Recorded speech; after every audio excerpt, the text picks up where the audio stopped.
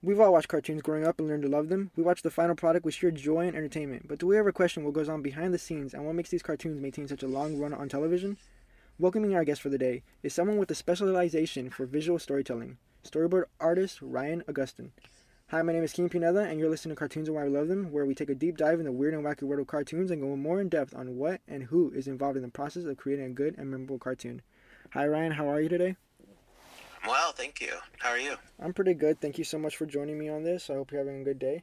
So, yeah, Yeah, man. awesome. So, we're just going to go ahead and start into it. So, I know that you're a very talented storyboard artist and an illustrator with plenty of work to show for it. But I want to know more about the beginning and how you first started in your career. So, can you tell me how your interest in drawing and illustration began? Sure. Yeah, I was always a cartoon kid. Always drawing. I was like really into SpongeBob as a kid and Sonic the Hedgehog. I was just like so into it. And I loved all the like box art for it. So I would often try to imitate that style. And when I was in grade school, I'd even do like little SpongeBob like comics. So I guess that's kind of like the precursor to getting into visual sequential storytelling like I do in storyboards. But yeah, I was always really into just cartoons and being kind of a character of a kid, like acting out scenes and repeating them and stuff. But I didn't know that it was like something that people actually did until I watched Toy Story, and my mom told me that like, yeah, like people make these things. And then later on, I saw the back behind the scenes of like Monsters Inc. And that's when I kind Mm, of like really getting in depth into like how these things got made. And then, in high school, I did like a breakdown of like stop motion and how that gets made. And I learned a lot. I was always into flipping through special features on DVDs and stuff. oh, cool. So, Awesome. yeah. Yeah, wow. And how old were you when you first kind of started getting all interested in it? Um, like, I was drawing since I was like a kid, maybe like 4 or 5, like all through school, I'd be drawing. Mm, Like, I distinctly remember in fourth grade is like when people started like asking me to draw them stuff. And then I'd make my own comics at home. Um, but yeah, I was, you know, in grade school, there was really nothing else to me but drawing. mm. So I stuck with it. Okay, cool. And how often would you draw in like your free time? I would say, I mean, if I wasn't like watching stuff or like, I was really into Legos too. So if I wasn't like doing that or like playing video games, I was drawing for sure. I think the peak of my like um, frequency in drawing was in high school because actually took like an art class like as a period and so I had that art class for the 4 years that I was in college high school. I mean, um, Okay, so yeah, I mean at that point it turned into something that I was like trying to sharpen a little bit more than just as a hobby okay, around that time, I'd say. cool. Wow, awesome. So yeah, you've been doing this for quite some time. But speaking of school, Hmm. actually, correct me if I'm wrong, but I understand that you started working as an illustrator for Midnight Kids Studios the same year you finished your schooling in college, right? In 2016? Yeah, it was like later that year. I got like recommended to that studio by an uncle of mine, and he was just like, "Well, they do VFX over there, but like, he might be able to use you as like an intern type deal." Um, and so I went, and he was like, the guy who ran the studio, Savan Najarian. He initially didn't have any like art related work for me. He's like, "Well, you can just kind of shadow. Like, I won't be able to pay you." But then like, um, I think kind of the next week or something like that, a Disney show that they were working on needed like a random illustration for like a fake mobile game, Hmm. and and so I painted that for them, and then through that, it just kind of snowballed into like, oh well, this thing is going on too. Since you're here, can you do it? And when I wasn't drawing stuff, I was um, I was being trained in VFX as well. Hmm. So Okay. I was kind of utilizing my Photoshop skills that I could transfer over into After Effects and doing things like extending sets and like doing green screens and painting out, um, mistakes and camera crew and stuff like that. And they taught me a lot there. I didn't think I'd be learning that at all. Oh, wow, cool, awesome. Yeah. That yeah. So so you gained all that experience from Midnight Studios, right? Yeah. Midnight Kids was a really cool place to be because we worked on really big stuff, but like the studio was like only like a handful of people, like maybe like probably at the most like 8 people at a time. Oh, wow. And then at the smallest it was like 3, including like me and the person who ran it. And so we worked on like Netflix productions, like Mystery Science Theater was the first thing that I got to work on. I did like quality control, VFX checking for that. I also did some coordination, like making sure that shots got in and out and got delivered to the client and stuff like that. Wet Hot American Summer was another one. And it was just cool because it was so creatively unrestricted. And if I wanted to take a shot at doing something and I had no idea how to do it, it was a safe space for me to learn how to do it, which is actually what led me into storyboarding, because I'd never really looked to consider storyboarding as a career path. I'd always thought I was going to do character stuff because I like drawing characters. Everybody does. Yeah. But at some point he was like, things were a little bit slower on the VFX end, and he was like, well, I've been sitting on this animated short, because he'd worked on animations before, like along like for a big majority of his career. He'd worked on a lot of stuff on the website Channel 101, and yeah, he had shorts sitting around that he didn't really have animation people around for, because he was doing effects at that time. And he was like, well, would you be interested in like storyboarding this for me? And I had never done any storyboarding ever, and I was like, yeah, I mean, it sounds like something, because there were rumblings around my the friends that I'd made in the industry that were like, yeah, storyboarding is like a really great entry into the industry, because there's a lot of high demand for it. And so I was like, well, I'd take a crack at it, and just did a few things after that, and wound up getting work for it later. Oh, cool. So you were kind of just thrown into storyboarding, and it just really worked out for you so far. That's actually really awesome. So would you say that going into like the animation industry, would you say that it's kind of like when you go in with the for sure plan, you're gonna go through with it, or do you think anything could happen and change because you went in with a different goal, and now you're a storyboard artist? Yeah, I think the thing that I find very, very consistent across everyone that I ever ask about what their path is like is that it's all so different. And I'm really, I feel terrible that I don't know how to answer this question when folks ask, because I would have loved to know the answer to that when I was looking in, but I never really have the answer of how do you get in, right? Because it is such a combination of the grinding of your skill, the networks that you create, the generosity of the people around you. Like, honestly, none of the work that I've got, I don't think I just straight up applied for and they said like, oh, this guy's great, let's do this. You know what I mean? It was so much more on the shoulders of the people that had good things to say about me. And that's a lot of how this industry works. And like I wouldn't have the opportunities that I have if it weren't for the grace of the people that I was involved with at one point or another. Okay. Yeah. So a majority of this industry is connections, right? Definitely. And it's a very social industry, and it's also very tight knit, so everybody sort of has each other's back. But it really does behoove you to just kind of like be as present as you can in social situations where people have similar interests as you, and to kind of expand your network of colleagues. A lot of people sort of think that networking is like upward, like I when I first got here, I was just kind of roaming around Burbank, like sitting around at cafes or bars and stuff, thinking I was just going to bump into some industry professional. It's like, totally, that's not how it works. The way that it works is you meet other people that are like trying to do the same thing as you, and kind of have a similar timeline on where they've been and what they've been doing, and you help each other out. Okay. So was doing something like that, because you said that you started off like going to cafe shops, was doing that at the beginning like something that was difficult to transition out of, then like get out of your comfort zone and start talking to people, or were you always like willing to connect with others? I'd say that I've always been kind of I'm kind of a talky guy.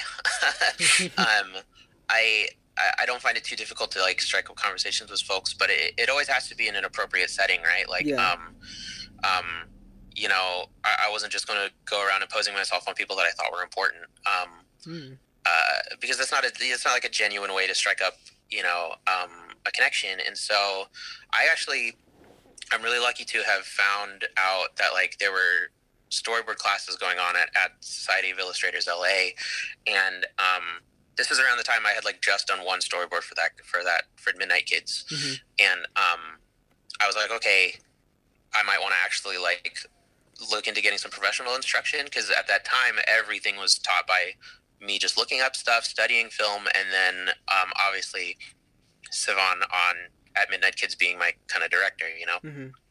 and so I decided to take a class, and through that you meet a lot of artists, and there's also a ton of life drawing groups and just around Burbank and LA that I try to make an effort to go to every week, and just by going to those groups, everybody's there doing the same thing. They're just trying to get better at drawing, and so during breaks we'd talk, and yeah, I've met a lot of cool people through that, and meeting them introduced me to things like networking events at organizations like Women in Animation or Creator Society. So there's those mixers, where everybody that meets at a bar for the purpose of talking about animation and expanding your introduction to people who are wanting to do things like you. Yeah, yeah. No, yeah, wow. Okay, cool.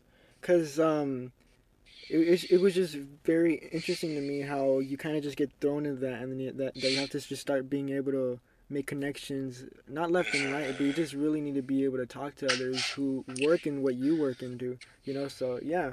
But I want to ask, was it like, how difficult was it to transition from school, since you graduated in 2016, from school to being in that environment, and where you have to make all those connections, and then you ended up going so far with it? How did you feel ready for any of that, or was it all just new? Yeah, I think like emotionally I was ready for it. Like I came out, I moved down here like knowing that this is what I wanted to do, because I'm not like from around here, so like making the conscious decision to pick up and leave to make something like that happen, like I'd already had that intention, right? And I'd been like interviewing for an internship at Nickelodeon, and it didn't really pan out, and so the thing that was difficult was really moving out here not knowing anyone. Like I had my core group of artist friends from college, and they were kind of my lifeline. They were my support group, right, in terms of just getting better and kind of understanding the struggle of being an art person, and so coming out here, like not knowing anyone, I did start it at Mid Kids, but I was working like part-time, and that whole time it was just like, yeah, I'm not meeting any artists, like I'm not like connecting with anyone. And social media helps a lot, especially because like if you are in the area, one of my dear friends now that I first met when I moved out here is like, she was coming from Michigan, and it's like we first met at a drawing group. So it helps being able to connect that way and like expand your network online, and then find out like who's nearby and who's going to the same events and stuff like that. It's like, oh, well, like, if I'm going to drawing groups, then I'm opening the door for me to like make more art friends. And I think like the thing that I know is hard for a lot of artists is because like there's kind of this idea that like we're a little quieter. We're like, we like to make art, so we're just spending a lot of our time doing that. And so I hate to break the heart of folks that like, sort of think that there's a freelance life that you can kind of live without having to interact with folks. You absolutely can pull that off, but I also think it's a balance between, having good work to show and then being able to show it. Yeah, for sure. Because like for some folks, they'll feel like that their art will just carry them completely, and they won't have to like put in the effort to make genuine connections with folks. And like some people do. Some people have like such an incredible portfolio that's just kind of like they're sought after. But that's not ever a stand-in for being like pleasant to work with. Even if you're not a super social guy, like or a person, or just artists, right? I'm speaking in terms of me, like, Yeah, just yeah. getting a little more social. But yeah, if you're not a particularly social person, then I'd say it's a skill that takes as much attention crafting as maybe your art does, which it can be difficult and kind of Hmm. scary. But I also feel like that's not unique to animation. I feel like getting Yeah. work and being being easy to work with is valuable in any field. Yeah, that actually kind of reminds me of my next question. Do you think, like, how beneficial do you think it is for people who want to work in this or who feel like they already have natural talent to take some classes and to pursue that interest and take actual courses to, Mm. better it? Because, some people just feel like I got it, like how you just said, like, I got it and that's it. Do you think it's extremely beneficial to take classes and courses to actually further improve it? For me personally, I would say yes. I know that a lot of folks, have their ideas of whether they need to or not. If they're working, then that's kind of it. Hmm. But I am just the type of person that loves to just kind of absorb more and more. Um, and overwhelmingly, a lot of the people that I meet in this industry are still really excited to continue studying because there's just this understood idea that like we're never going to be like a master at this thing, but even if you do get to the point where you feel like that, there is still so much to learn, and it's changing constantly, in a really exciting way. And Hmm. you know, uh, I think that like it would have probably been easy for me to look at that and be like, oh, that's too much. That's so daunting. Like, how can I even begin to tackle that? But um, it eventually turned into this thing where it's like, yeah, I could continue getting better at this for the rest of my life, and I never reach a cap where it's like, all right, I'm done. Yeah. Um, Wow.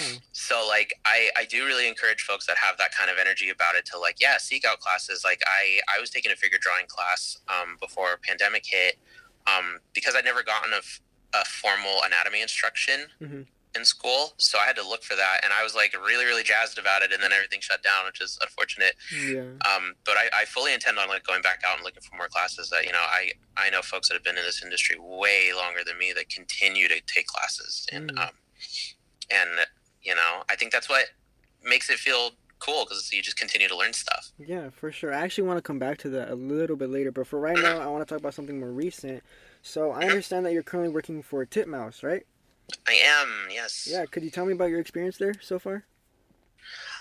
Yeah. I so this is my first gig at like a studio that is union. Mm-hmm. Because at Midnight Kids, we were all freelancers at the time. Um, so and I was just kind of scrapping around, trying to find work that was consistent anyway. And luckily, I was able to stay there for like 2 years, and they kept me. But um, the way that I landed that was same thing, connections. Like I'd known a guy for about a year. He had a birthday party. I went to the birthday party. I talked to someone who was leaving a show at Tim House, and they were like, would you like me to put in a good word for you? And I was like, sure. And Of course, yeah. yeah, and I tested for it, and by like some miracle, I got in. And the culture of the studio is so cool. Like it's very very artist centric. Um, uh, I'm not too sure if you're familiar with like a lot of their past work, but they do a lot. They've done a lot of stuff for Adult Swim, Hmm. Yeah.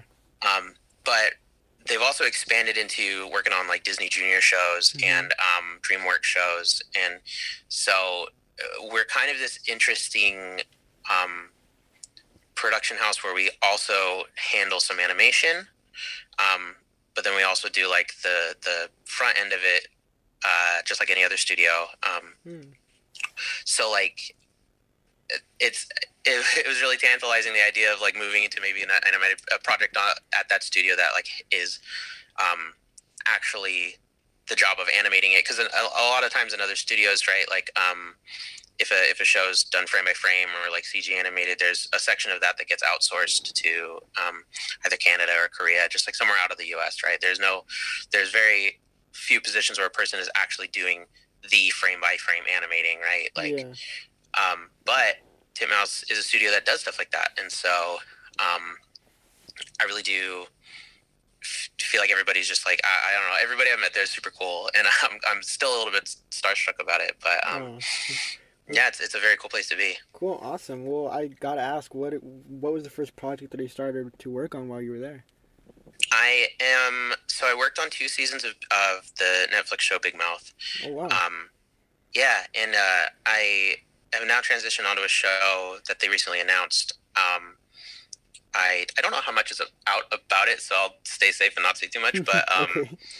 but all in all, it's my 3rd like animated season there, and there's a situation that's set up where I could potentially be there for the next like year or so. Wow. Which is really, really, yeah, wow, exactly. Because, like, it's really rare that you get a project that lasts longer than 6 months, right? Mm-hmm. And so you don't, like, ever know if you're going to be able to roll onto something else, unless that studio is just super busy, which, like, Titmouse is one of those studios where there's always something going on. But being able to look forward to like consistent work without like the semi-annual like 4-month long hiatus, which is very, very common, Mm-hmm. is very reassuring, because a lot of what you're doing at the time that you're working is like chipmunking your like money away, and just kind of like really hanging on to it for the possibility of like having 4 months of like no work at all. Yeah.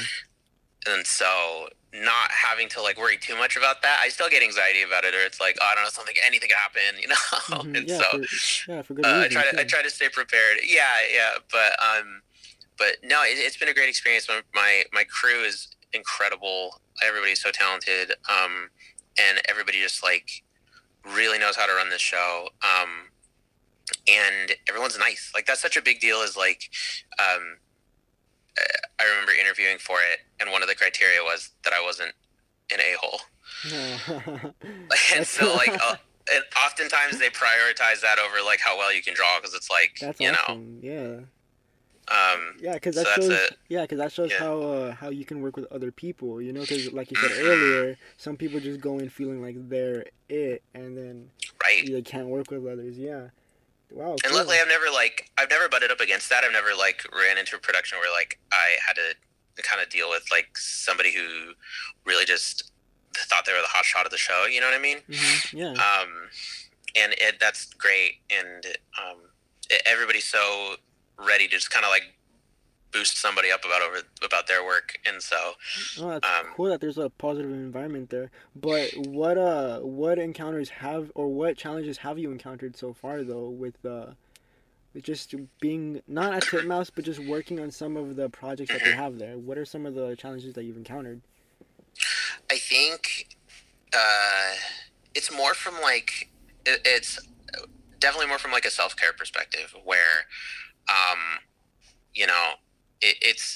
it's very easy to kind of fall into the trap of like being a new artist at a kind of making the first big step in your career.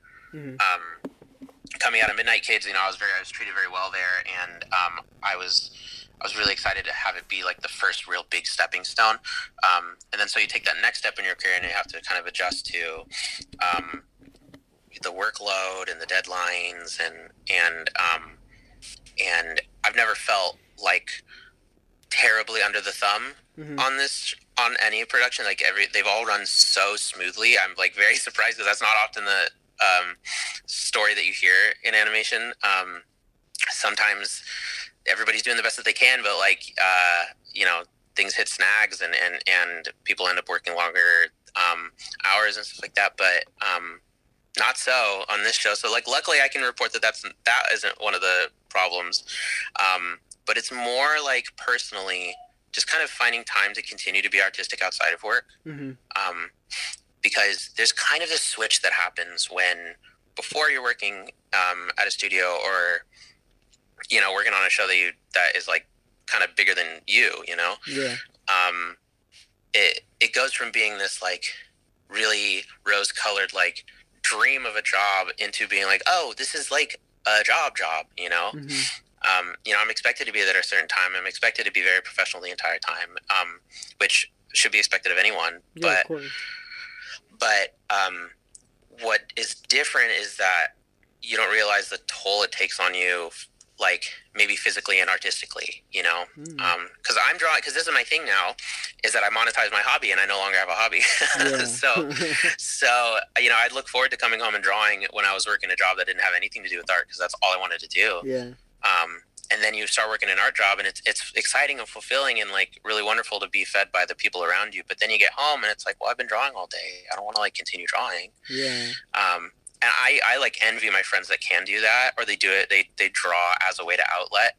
And I am not that way. Wow. So I really try to make an effort to separate my personal life from my work life, because then in my personal life, that gives me room to be creative. Ooh, wow, that's a good point. Yeah, and honestly, like that's one of the struggles uniquely about this year specifically is having to merge those mindsets, because the desk that I came home to play games at and like draw for fun is now the same desk that I draw for work. So I find myself at the end of my day clocking out, turning everything off, and like wanting to be away from my desk. And so that's another big hurdle to get over mentally in terms of wanting to stay creative, right? But you know, I think it really is important to carve out that time, because there may come a time when you are tired of working on things for other people, and you want to continue to make things for you, you know? So for sure, yeah. Actually, to talk about your art style, I actually want to ask, how would you describe your art style? Because that was a perfect transition. How would you describe your art style? That's interesting. I've actually like never been asked that really. I mean, I'd say it's like fairly, I try to be wholesome. Like, it's not that I try to be, it's just like, that's the thing that comes naturally to me, like in terms of, like I like drawing little moments, or I tend to get driven to draw a thing when there's like kind of a specific thing that I'm chasing, like a feeling or an attitude. Like, I'd seen a video of somebody dancing, and like, the mood is just very carefree, very like, it wasn't calculated. It was very just, I'm dancing because I feel like dancing. And so that drove me to want to draw, because it's that sort of feeling. Like I want to draw to feel like I'm drawing, but also I wanted to capture like the movement and the weight shift of that dance that I saw. And so oftentimes it'll be something like that, like a light, like a lighting mood will hit me or something like that. But I would describe it as kind of just moments, I guess. I try to capture some moments, but I really want to get into more like drawing like scenes. Like I have friends that do comics about their life, and it's always really interesting to see, and it's just kind of like, I should get better at that as a sequential storyteller. But you know, I grew up on traditional animated films, so a lot of that kind of seeps in, and you know, oftentimes I'm just influenced by what's interesting to me at that moment, you know. Okay, cool. So you're trying to capture like the genuine moment, and I feel like I completely understand. I feel like some people would have trouble trying to understand that phrase, but I feel like that makes complete sense. I think it's the thing is like, when I was younger, I used to draw things that just like looked cool to me, right? Like I would try to imitate it, right? Yeah. And I mean, of course, that's going to be the first stage, because you're learning to speak the language. You know, you're like you as a young person doing art, you're learning your words. You know what I mean? But in this terms, your words are your drawings. You're like your visual language. And as you get older, you learn more words, and then you start kind of forming sentences of your own. And you know, you kind of create your own artistic voice as you go along, like, you know, figuring out what it is you want to say with those words. And so for me, I don't, you know, I may talk a lot verbally, but in my art, I usually like to keep things kind of like concise to a specific, like I walked home bringing home groceries once, and I walked past a cat that was sleeping, and I don't know, that was like a moment that I saw in my head. So I was like, okay, I'm going to draw it, you know? So yeah, it's a lot more quieter stuff, I think. No, yeah, that honestly completely makes sense. At least for me, from my perspective, that completely makes sense. You just try to capture, again, that specific moment. But I gotta ask, like, because I can't be the only one who is able to see this, where can other people find your work and examples of your work? Sure. I try to post on Instagram as much as possible, but it is Ryagumon, Ryagumon. Primarily, that's where I try to post as much art as possible. Hmm. Yeah, yeah. Okay, cool. I also found a bunch of storyboards on your website as well, and I gotta ask Yeah. about them. Uh, what'd you exactly do to work on them? Did you write them as well, or did you just draw them from other stories? So there, I think I'm trying to remember my samples. There's one that was an assignment for a class actually. That first storyboard class that I took with a storyboard artist named Peter Paul, Hmm. and one of the assignments was you know just storyboarding a sequence that was like in a. I don't want to give too away much about his assignments because he might want to like reveal that on his own. Yeah. But ultimately, it was just like in kind of a restricted area and grounded to an object. You know what I mean? So like I decided to put two people at a table, and yeah, I got the opportunity to kind of just like write up a small scenario, and it's like it's nothing insane or dramatic or anything like that, but yeah, that's kind of a fun part about storyboarding is that you can kind of come up with stuff and like see if it works and see if it doesn't. And like, I think another sample was boards that I did for a short film, somebody that asked me to do. Another sample was one that I made specifically to just add samples to my portfolio. Hmm. Um, but I really do plan on like updating that as much as possible because I'm always learning new things. Yeah, yeah, that's actually pretty cool. And I gotta ask before we end up tying this all up, what's your process for creating storyboards and for making them? Like what is your artistic process for coming up with the idea and bringing it to life? And what exactly do you use, like the programs and software do you use to bring them to life? Yeah, I think in terms of like the inception of a storyboard, it usually just comes with like an idea of something that I noticed kind of like in my immediate life, or just kind of like turning something that I experience into a story that like may not be about directly me, but a character that you can kind of project onto, and then from there, I might write out like a rough kind of outline on like what happens. But typically, then you go into like the thumbnailing process, which is just these like scribbles inside a frame about the size of a screen, um, about as small as that as is useful still, Yeah. and you just get your sense for composition, your shot flow, and stuff like that. And I do that all on paper because I still like doodling around on paper, scribbling things out when it doesn't work. Hmm. And then I usually, when I'm pretty satisfied about the shot progression and stuff, and I've got everything kind of planned out, then I'll move into, depending on what, I guess depending on the style of the board, like if it's something a little more punchy, more funny, more graphic, I'll want to do it in Storyboard Pro because that's the professional software that gets used for TV animation. So I'm very familiar with that program now because I work on that on a day to day. Yeah. But if I'm wanting to do something a little more dramatic, more moody, I need to get more like lighting as a tool to storytell a little bit more too. I'll go into Photoshop, which typically is what feature storyboard artists do as well. Okay. So it really just depends on the type of mood that I'm trying to get out of my boards. Like if I can add a little bit of tone, a little bit of lighting, I'll go to Photoshop. If I want it to be fast and punchy and graphic, then I'll do it in Storyboard Pro. Okay, cool. And like to continue talking about your art style. So you said before you would draw inspirations from other cartoons that you would watch and imitate and draw. What are your inspirations for it now? Oh, it's really interesting because I feel like the broader group of artists that I interact with now, I actually pull a lot of inspiration from the people around me because, when it comes to films, there's kind of there's kind of an agreed upon like style that they'd be going for. Like the studio has decided kind of like and curated and committed a little bit about like our film is going to look like this, right?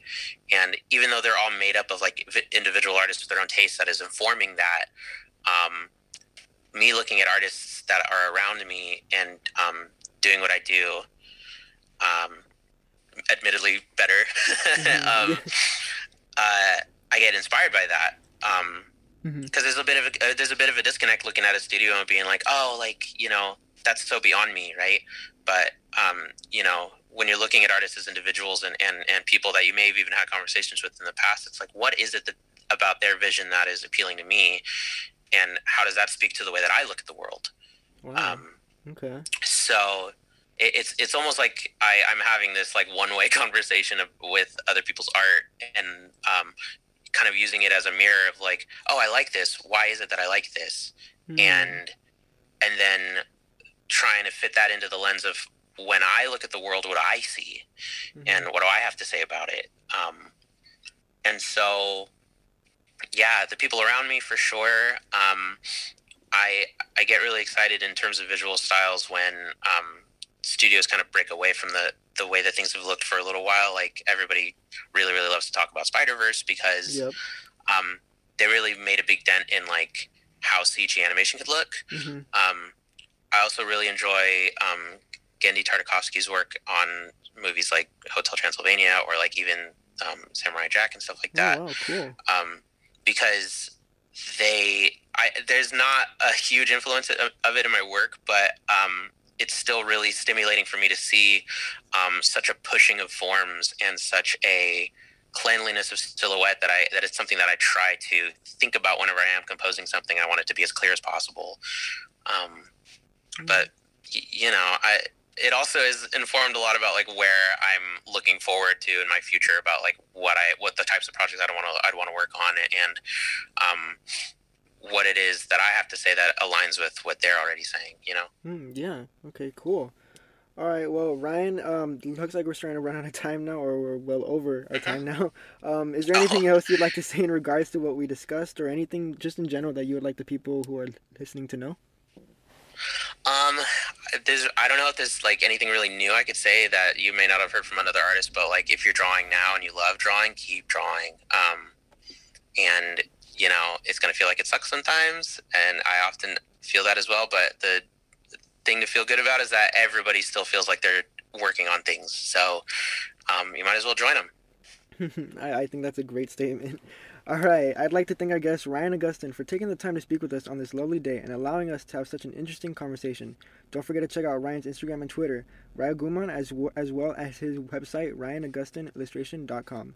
Thank you for listening to Cartoons and Why We Love Them. Have a good rest of your day. I'm your host, King Pineda, reporting for KPCRadio.com.